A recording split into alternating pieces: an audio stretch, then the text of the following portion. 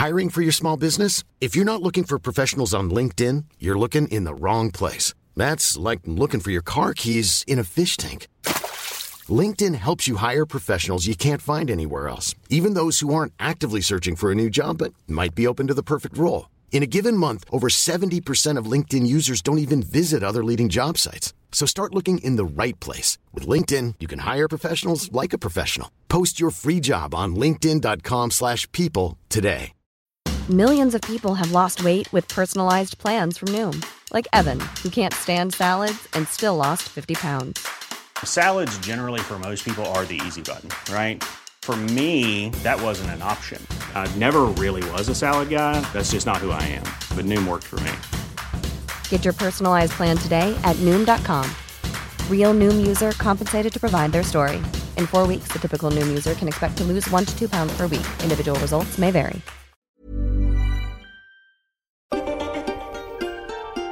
Hello and welcome to another episode of the Curzon Film Podcast. This week, sex, drugs, violence, corruption, dead sheep and lengthy sessions of sandwich eating are on our minds as we take a look at Paolo Sorrentino's Berlusconi biopic LORO, as well as hearing from modern Italian history writer and Professor John Foote. And S. Craig Zala drags us into the murky criminal underworld in Dragged Across Concrete.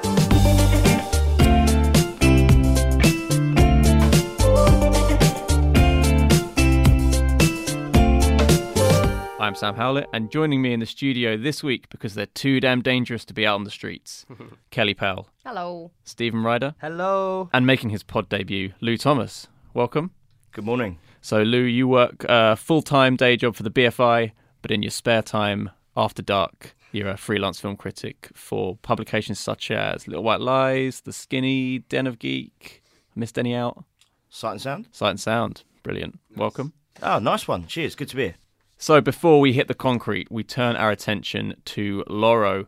Master filmmaker Paolo Sorrentino, he of Youth and the Great Beauty, teams up once again with longtime collaborator Tony Servillo to reveal the scandalous and until now unseen private life of Italy's most infamous politician, Silvio Berlusconi. Packed with sensational, satirical stings, biopics don't come more unauthorized than this. Before we get into the film, we're going to hear now from the Professor of Modern Italian History, John Foote, who has written numerous books on Italian history and culture and several articles about Berlusconi, which you can check out on sites such as The Guardian. We spoke about the legacy of Berlusconi, what he meant for Italy, and how that's translated to film in LORO. Okay, and we're delighted to welcome to the Curzon podcast John Foote, Professor of Modern Italian History at the University of Bristol. Thank you for being here. Delighted to be here. Thank you. So you're obviously here to talk about Berlusconi and LORO. Can you tell us a bit about your history about writing about Berlusconi? So I went to Italy in the late 1980s to do my PhD, and at that time Berlusconi was just a businessman and president of Milan football team, but still a very big public personality. And I sort of lived through his incredible rise to power in the 1990s, and then I, at the same time, kind of was commentating on him for media, but also thinking about where he came from and why he was, what kind of figure he was. So I was both living in Milan, which is the centre of Milan, of Berlusconi's power, and also kind of writing about it at the same time. So it's an interesting kind of combination of things. So Silvio Berlusconi is first and foremost a businessman. He made a lot of money from housing, and that's dealt with a bit in the film. And then he's kind of quite a brilliant businessman. He made money from housing, and then he went into TV. He was the first really big TV entrepreneur in Italy, private TV, which hadn't really existed. And he brilliantly picked up on the kind of consumerist boom in Italy. And so he becomes a big TV entrepreneur, advertising, publishing, and also sport. Football is crucial to his power. So he's a big businessman, very rich, very powerful, not in politics. And in 1994, when everything collapses in Italy under a huge corruption scandal, he decides to go into politics and incredibly wins an election 2 weeks after going into politics. I mean, It's one of the great, extraordinary political stories in contemporary world, and it really sets the scene for people like Trump, Farage, and a whole lot of other people. He writes the playbook for Trump. I mean, Trump actually copies quite a lot of things that Berlusconi does, from the sort of, I can say one thing one day and one thing the next. Berlusconi did that all the time. The personalization of politics, the sexualization of politics, the fact you don't need a party. He didn't really have a party, just had himself. And a businessman going into politics. I'm not a politician. I'm a businessman. I'm rags to riches. Yeah. This is Berlusconi, and it's true in some cases, although there are lots of dark sides. Sure. And from '94 right until 2008, he's in power for quite a lot of that time. Prime Minister, head of a big company, owner of 3 TV stations, owner of a football team. I mean, he's an incredibly powerful political figure and economic figure in a major industrial country. Okay. And what's the kind of thought about Berlusconi now, like particularly in Italy? How is he kind of remembered? What's the kind of the legacy of the Berlusconi era? I think that's a really difficult question, because in some ways it's still going on. I mean, he's still in politics. He stood, despite him being whatever he is, 83, he stood in the last election, didn't do that well, but still kind of went through the motions. So it's not, the era is over. I mean, he really presided over 20 years of Italian politics, like a sort of king or a monarch. That's over, but he's still around.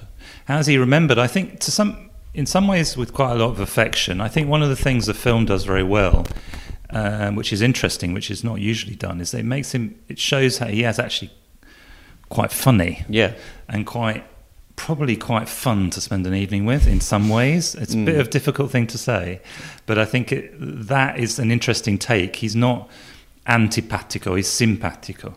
And I think people kind of, even on the left, kind of touch into that. Okay. The hatred of the 90s and 2000s, I think, is fading. And he's a kind of slightly sad old man now who's still going through the motions and still has the young girlfriend and still has... I don't think he can really have the parties anymore, but we don't know about that. Okay. So. But I think the important thing is he needs to be taken very seriously. Right. I think in Britain is often...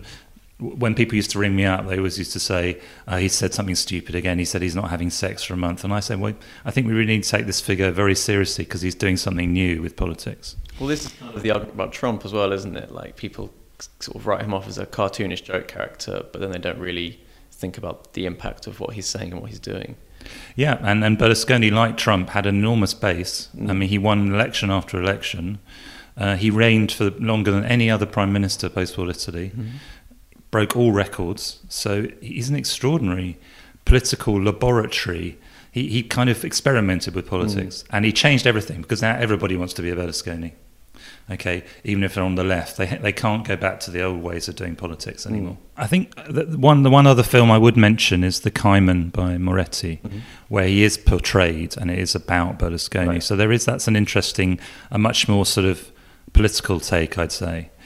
Sorrentino's profile is very mixed, I think. I think he's trying to do lots of different things with Berlusconi. He's trying to get up close to him and kind of get deep into his marriage with Veronica Lario, which is breaking up in the film, really. It's kind of falling apart. So he's kind of trying to get us really kind of right up, inside Berlusconi, beyond the myth, into his kind of walking around in his house, his dressing gown, his kind of... And I think that's an interesting thing to do, to try and get really, right up to Berlusconi. So he's trying to do that, but he's also trying to do some kind of political stuff as well. And I'm not sure that those two things necessarily go together. Servillo, as ever, is amazing. I mean, the voice is uncanny. It's incredible. It's more Berlusconi than Berlusconi. And that Milanese accent and that way of talking. And so Servillo it's worth seeing the film just for Servillo for me. And he's always good. He's an incredible actor, probably a bit underrated outside of Italy. But I think the other thing he's trying to do is kind of try and understand this loneliness of this man who is so powerful. So many people throw themselves at him, and yet he's kind of, in the end, on his own. And I think that's interesting as well. So this is, for me anyway, this seems like quite an unusual biopic in that we don't see the subject of the biopic for a good 45 minutes, maybe even an hour, because before that we have these different characters who are talking about Berlusconi and are trying to get to him through all these different means possible. Can you talk about those characters, because most of them are fictional but based on real people? Can you talk a bit about this kind of, these sort of this network of people that are trying to get to him? I think one of the things about Berlusconi, and some historians have talked about that, is he had a kind of court. He was like a medieval king. Right. And people, he presided over this court, and people were always trying to get into his court because he could hand out favours. There weren't just political favours, there were also favours about being on TV, a part in a terrible play or on a TV show. He had all this power, which was economic and political. Incredible amount of power. So the film, I think, does something very interesting, which is tries to get to Berlusconi through this kind of entourage who haven't quite got there yet, through a kind of pimp figure who thinks he'll get to Berlusconi by providing him with lots of beautiful young girls, which is kind of correct in this case. And I think that's a very interesting idea. I'm not sure it entirely works in the film, but it is an interesting idea. The person it's based on, I think, is a guy called Tarantini, who was kind of, and we don't want to get sued here, was involved in Berlusconi's entourage. Right. So it kind of tries to get to Berlusconi from the people who are around him. And I think that's a good tactic to try. And then it kind of presents you with Berlusconi in a very weird way, which I won't give away, as in his Sardinian villa, having lost the election and thinking, how am I going to get back to power? We're in 2006, it's quite clearly... And he's lost the election by 25,000 votes, nothing. And he's thinking, what am I going to do to get back into power? Yeah, and I think what's so interesting about the film is that it really doesn't go into the politics that much. This is very much a human story, which for a figure almost fully known for their political life is really interesting, really strange. It's intimate, and I think the scenes with Veronica are interesting because there's a certain tenderness to that relationship. They're tired of each other.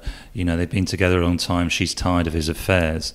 But she's actually, I think that's an extraordinary performance as well. I think Elena Sofia Ricci has won a few awards in Italy for that. I think it's a very powerful performance of this, this very difficult figure of Berlusconi's wife who's meant to basically say nothing. Yeah.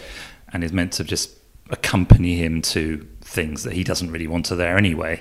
But he has to have a wife because he's Italian. He's an Italian politician, even if he's got thousands of girlfriends, which he exhibits around the place. I think that's the moment when she speaks out, and it actually uses directly.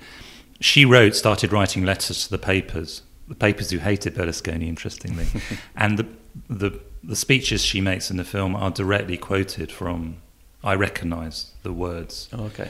And that's quite powerful, but I think it's quite intimately done, and I think that could have been developed further. This kind of marriage, which no one really knows about from the outside, and he's kind of tried to get deep into that, while everything else is going on with, the parties and the drugs and all that kind of stuff. Well, for such a long film, there are a few key sequences that really stick out to me, and this sort of argument between them is one of them. And there's a line in it where he says, "Men are limited beings, slaves to infantile temptations. They do not see the future, they later regret." I think that's kind of sums up the thesis of the film in a way, and I think is really telling to kind of Berlusconi's legacy as well. Yes, I think he thought he was untouchable, I mean, he had so many court cases and got cleared time and time again. I mean, he's broken all records for court cases, but he's only been convicted once for tax evasion, not for any of the other things. Although, obviously, with Berlusconi, it's still ongoing. Yeah, I mean, writing a book with Berlusconi is a nightmare because nobody understands the court cases. I mean, it's just already the Italian legal system is ridiculous, but there are still certain cases ongoing in this sequence. Yes, and I think there's another key moment in the film where we see, I think Sorrentino successfully, as he did in Il Divo, kind of gets under the skin of somebody that no one really knows, which was when Berlusconi goes back to being the salesman of the past and kind of rings up this random woman. and tries to sell her house. And I think that is absolutely brilliant, that scene. And that's the moment I think we understand that Berlusconi is really a salesman, and he always was. And he was selling houses, but then he was selling himself. And him selling himself was incredibly successful. Well, I've got one more question then. So the tagline for the film is "Biopics don't come more unauthorized than this." What do you think Berlusconi would make of the film? How would he react to this version of himself? I think he would quite like this version of himself. It's not unfair to him. It's not a cartoonish portrayal.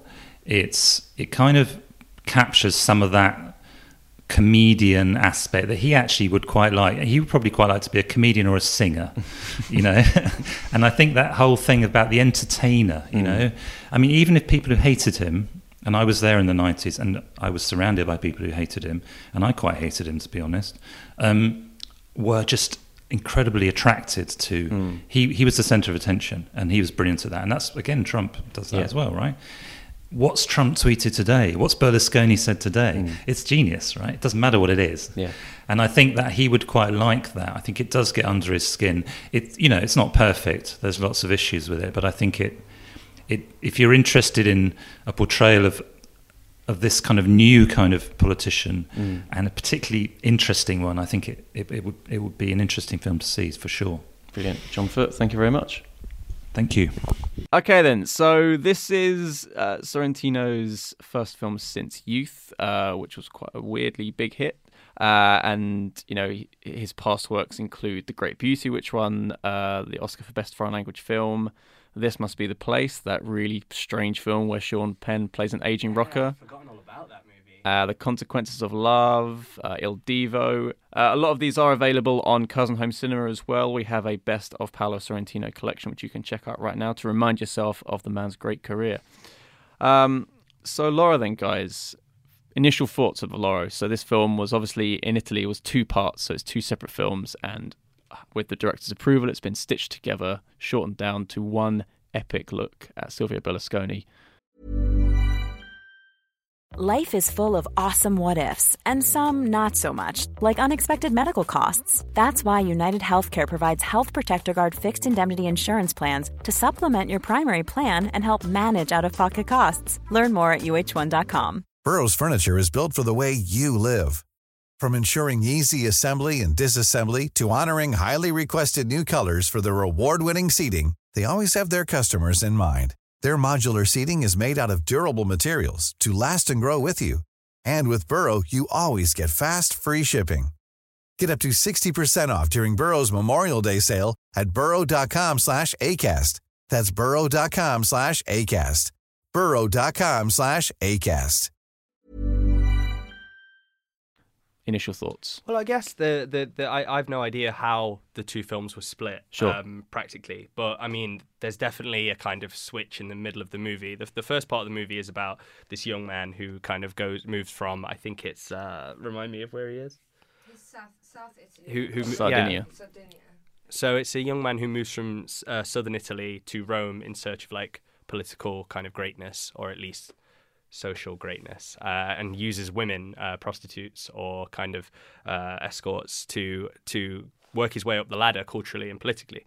And it's kind of fascinating that they refer to Berlusconi throughout the film as him, which is, and the film LORO itself translates to them. So the first half of this film is definitely about the people who are like caught in this whirlpool of kind of corruption and nonsense that Berlusconi's kind of political figurehead has created in this country, and it's about a young man trying to get to him basically, so he can kind of improve his cultural currency, which is I think a really fascinating way to start the film. Yeah, it kind of sets him up for this. He's this kind of character that is mysterious. You kind of people are trying to get to him. People are trying to enter his world, and so do we as a viewer want to. And it also looks beautiful. I mean, I was gonna give a shout out to Luca Bigazzi, who's worked on quite a few of Sorrentino's films, because Sorrentino is someone who's known for kind of like his very technically polished films. They're extremely stylish, extremely visually. I don't want to say inventive, but visually polished. Like and you can't really take your eyes off them in a way. Which is interesting, really, because when you look at what the actual content of the film is, it's more like Sorrentino's jumped from like the great beauty to the great ugly, really, isn't it? Because that's what it's all about. It's about this dirty, corrupt individual that, Berlusconi, you almost say it as a laugh. It's like a byword for corruption. Yeah, exactly. And let's talk about that style then. So how does the style feed into the great ugly of this film? Because I think, films to compare this to, for me anyway, were Vice, Death of Stalin, The Wolf of Wall Street, these kind of films that are overindulgent to represent overindulgence. Yeah. I mean, it's you don't want to kind of second guess a director, but it does seem as though Sorrentino is it's an aggressively stylish film, to the point where what you're seeing on screen is so some of it is so gross, it's excessive, and excessive, but you can't help but kind of admire it, and not just the filmmaking, but admire the physicality of what is happening on the screen. And it's just all very hedonistic. It's all so easy to watch.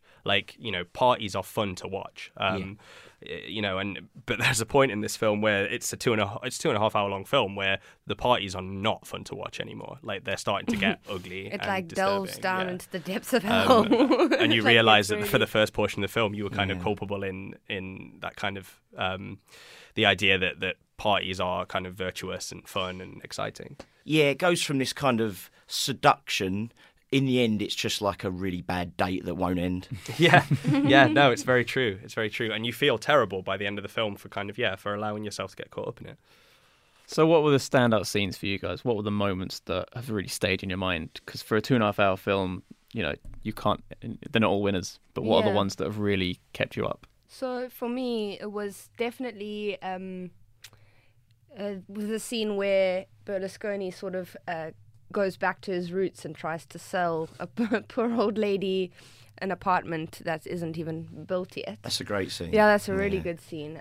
He's just on the phone, right? Yeah, on the phone, yeah. And you kind of have a glimpse into this man who has created this persona. He's super charismatic and he's got the gift of the gab, and it's all sleight of hand. It's misdirection, and he's selling a dream, which he sort of goes off of in his political career as well. He sort of makes all these grandiose promises that he later can't keep.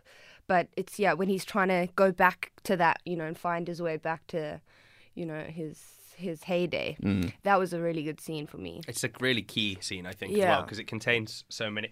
It kind of opens up this idea that this character, the reason he's so deplorable is because he knows exactly what he's doing. Like, he is completely kind of amoral, and he says, I think a really key line in the film is when he says, the truth is men are limited beings. They are slaves to infantile temptations. They do not see the future which they later regret.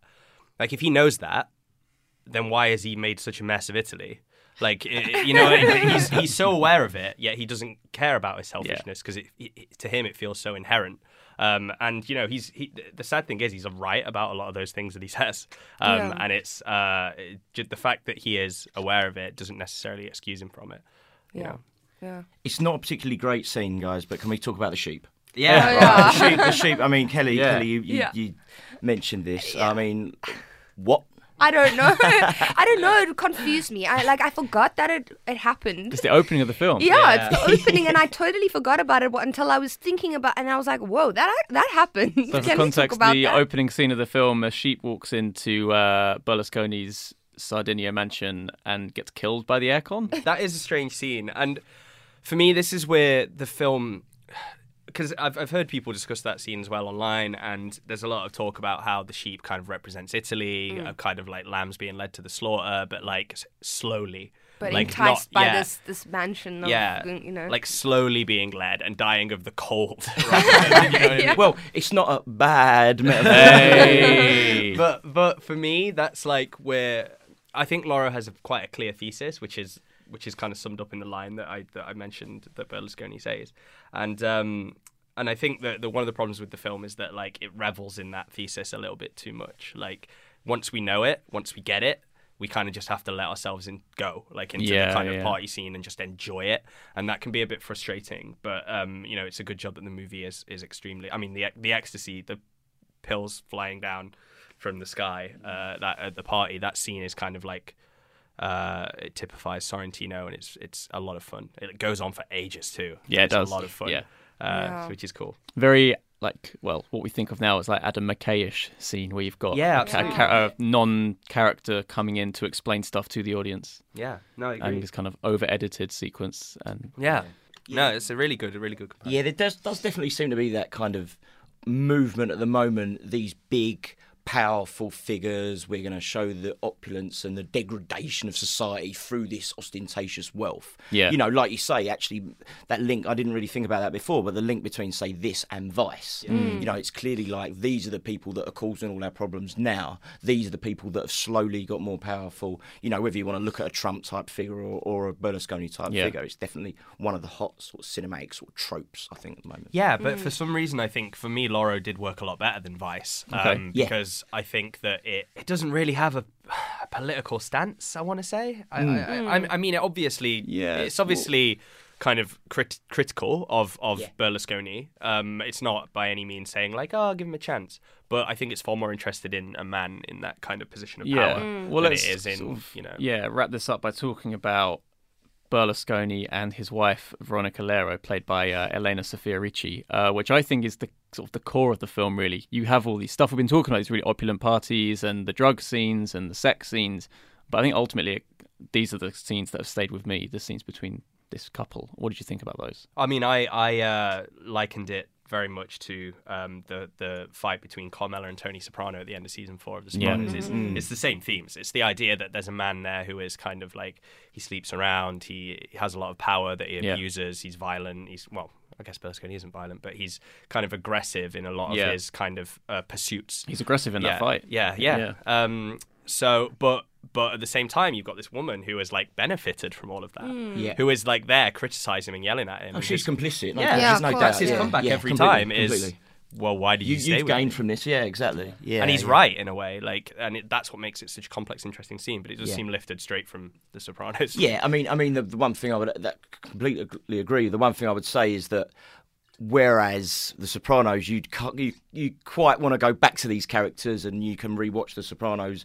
That's anything between Tony and Carmela. You can watch those many times. Whereas LORO is an interesting film, but I'm not necessarily sure that it will stand up to repeated viewings. Yeah. I think it's like the party that, like you said earlier, it's the party you want to forget. For sure. You just want to go home and get into bed. Yeah. And on that note, then, while we give LORO the all go, do we think then Dragged Across Concrete was a drag or congrate? Oh, wow, you're really stretching there, man. That was a reach. Should we tell the people what it was? Kelly, what it's about? what is after that abrupt transition? Exactly. Nice. You want to tell us what is Dragged Across Concrete? What is it about? Who's it for? So this is a sort of old school feeling hard-boiled crime drama. Yes. That follows 2 old school cops played by Mel Gibson and Vince Vaughn, who are suspended without pay after using excessive force on a suspect. So out of job and out of money, they decide to plan a robbery of a wealthy criminal, but their heist quickly turns complicated and things go further south for the pair. Okay, so this is S. Craig Zala's 3rd film. So after Bone Tomahawk and Brawling Cell Block 99, I'm a huge fan of both of those films. Where do we stand on Zala's work up to here? Love a bit of Zala. Gotta be said, I think he's doing stuff with a genre that you could argue is, if not the best in American cinema, it's certainly near the top. Right. With Bone Tomahawk, he obviously smashed together a Western and a horror film, and really, it's one of those films you can't forget, Bone Tomahawk. Yeah. And Brawling Cell Block 99, again, is a reinvigoration of the prison drama. And then this is something else entirely. This is like a stretched out, funky heist film that's, nearly 3 hours long, takes its time, but it's got so much going on, but it even, aside from the great dialogue and whatever, and we can talk about it being post-Tarantino, which a lot of people that'll be the obvious thing, but for me, it's more like a throwback to like some of the great kind of French crime films, from the sort of 60s or whatever, in that it's really beautiful, and it kind of, you think about it a lot afterwards as well, Yeah, it's a really exciting film. Zala's a really interesting filmmaker who carries on kind of doing whatever he wants. And I think everyone in the kind of film world at the moment's definitely got their eye on him, thinking like, who is this guy and what are his intentions? As and a how did he filmmaker? get so much money with so much freedom? Where has he come from? Like, he was a musician. Yeah, he's done all sorts. He's written novels and he's written scripts, and he feels like a guy who's just like, oh, I'll take that on, I'll take that on, I'll take that on, and like he's like a lot of filmmakers who are trusted by any financiers or whatever. Even stuff like Bone Tomahawk, he's shot in something ridiculous like 21 days or something. And when you see it, it's like an extremely accomplished film. It's such for a first film. This is the thing about him, right? And then in each time, it's like he's getting more and more ambitious, and he'll do more and more. It's like, who knows what he'll get up to next? Yeah. You know? Well, he's getting ambitious as a filmmaker, but he's also getting very cocky in his kind of like aggressively apolitical stance of like, my films aren't political films. My films are like about violence. My films are about like humanity and like pathos and things like that. And you mentioned Tarantino, and like you compare Zala to Tarantino, and I'm not sure if it's the climate, the social climate, or the filmmaking itself, but there's certainly a lot more kind of cultural, political undertones going on in Zala's work than I ever noticed in Tarantino. Yeah, well, I think because Tarantino's characters, they're all pop culture aware, aren't they? They're fun and the dialogue's poppy. Here, the dialogue is a bit more sort of muted and internalized and purely character-based rather than anything external. Yeah. But then with that comes an underlying, like you say, sort of... Well, there's a thing people have picked up on in these three films, that they are perhaps veer to the right. And Zala said in every single interview, like, you're right, Stephen, he's, consistently said in countless interviews, no, I'm not a political filmmaker. And let's talk about hiring Mel Gibson, because that's the one that's kind of pushed this one over the edge. That's when we were like, okay, there's something going on here. When was the last time you saw Mel Gibson in a film? Like, he was in a really good, actually, there's a revenge film that he did a couple of years ago that was quite sort of tough, that was called Edge of... No, but it was called Blood Sun or something of that ilk. I might have the title wrong, and I really should have Googled this stuff before I come on. What a professional, right? But like, the truth of the matter is that it was only like, it didn't really do a lot. It didn't really do a lot in terms of money, but it was like a well-made... Gibson looks terrible in it, Bloodfather it might have been. God, I think it is Bloodfather. Yeah, that's it, Bloodfather, not Blood. But it's shot good. somewhere in Bulgaria. Yeah. But it's really like, a tough kind of, revengey, westerny kind of vibe to it, without being an actual western. The thing is with Mel, like, we all love, or well, not all, but generally speaking, Lethal Weapon. You want to watch that. You want to watch that repeatedly. Mad Max. You want to watch that repeatedly. And then, of course, he ruins it all by getting drunk and that awful anti-Semitic stuff that we all know him for as well. And that, there's the age-old thing about separating the art from the artist. And I feel like it's a conversation where collectively in the film world, we're having more and more and more, when stuff keeps coming out. Obviously, it's the Weinstein stuff and whatever. And the climate now is every week we feel like there's a new actor and a new director, something bad is going to come out about.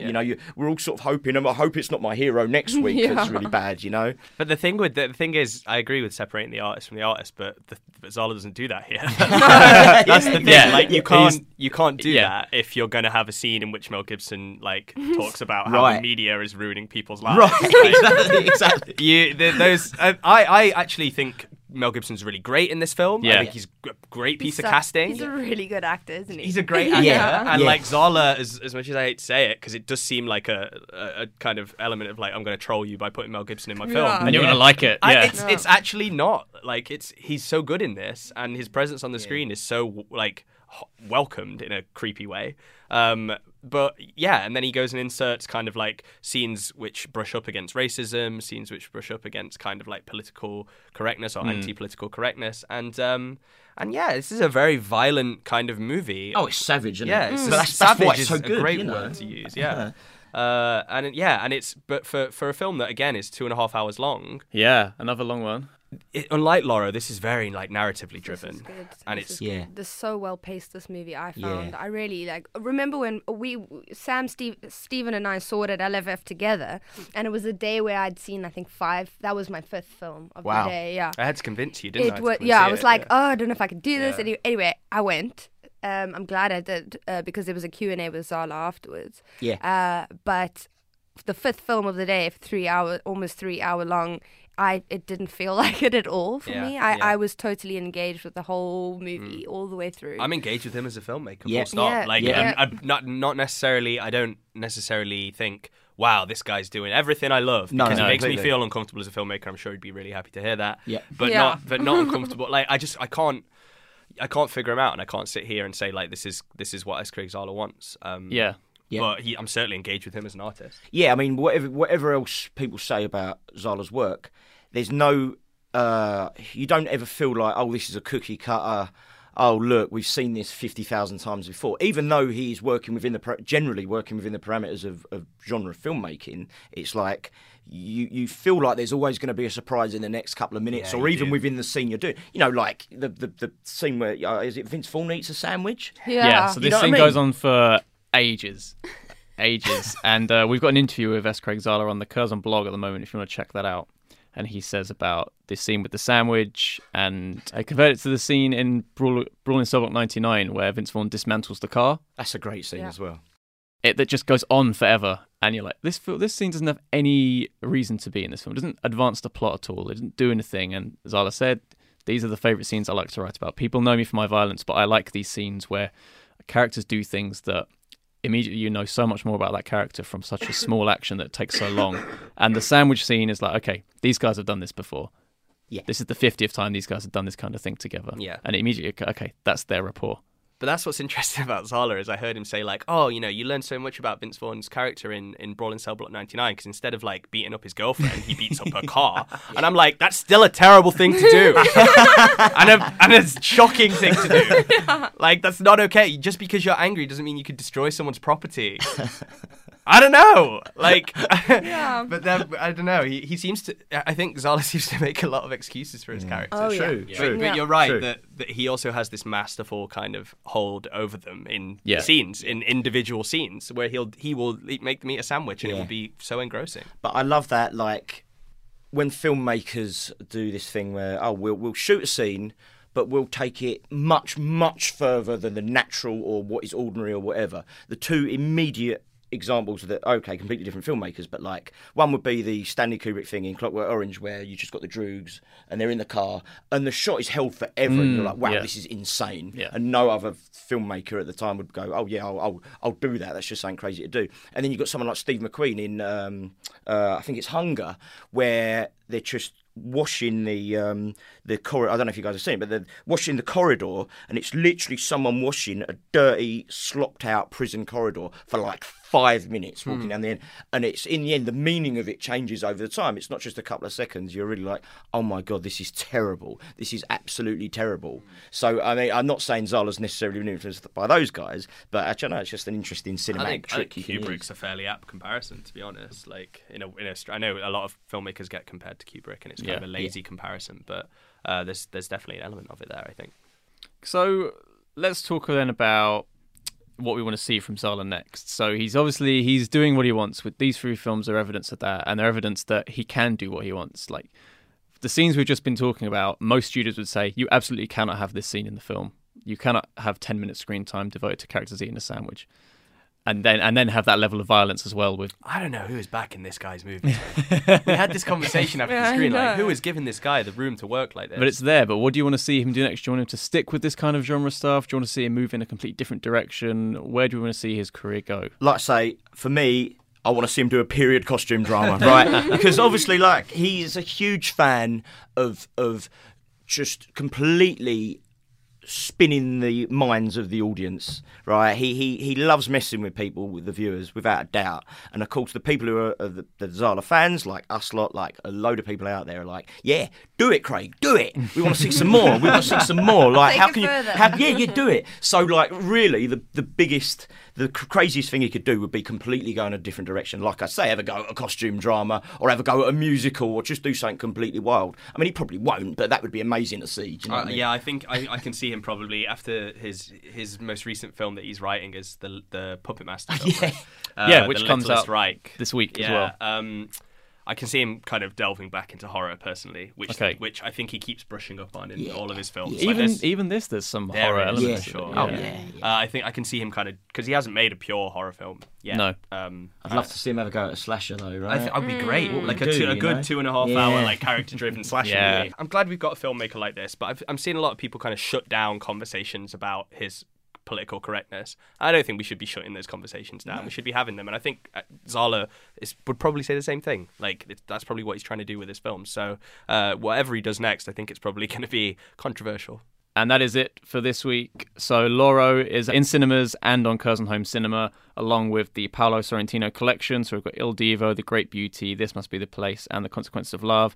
We've also got Still Country, starring Andrew Scott, he of Sherlock and Fleabag fame. Those are in cinemas and on demand as well. And Dragged Across Concrete is out in cinemas today. Lou, thank you very much for being on with us. It's been a pleasure.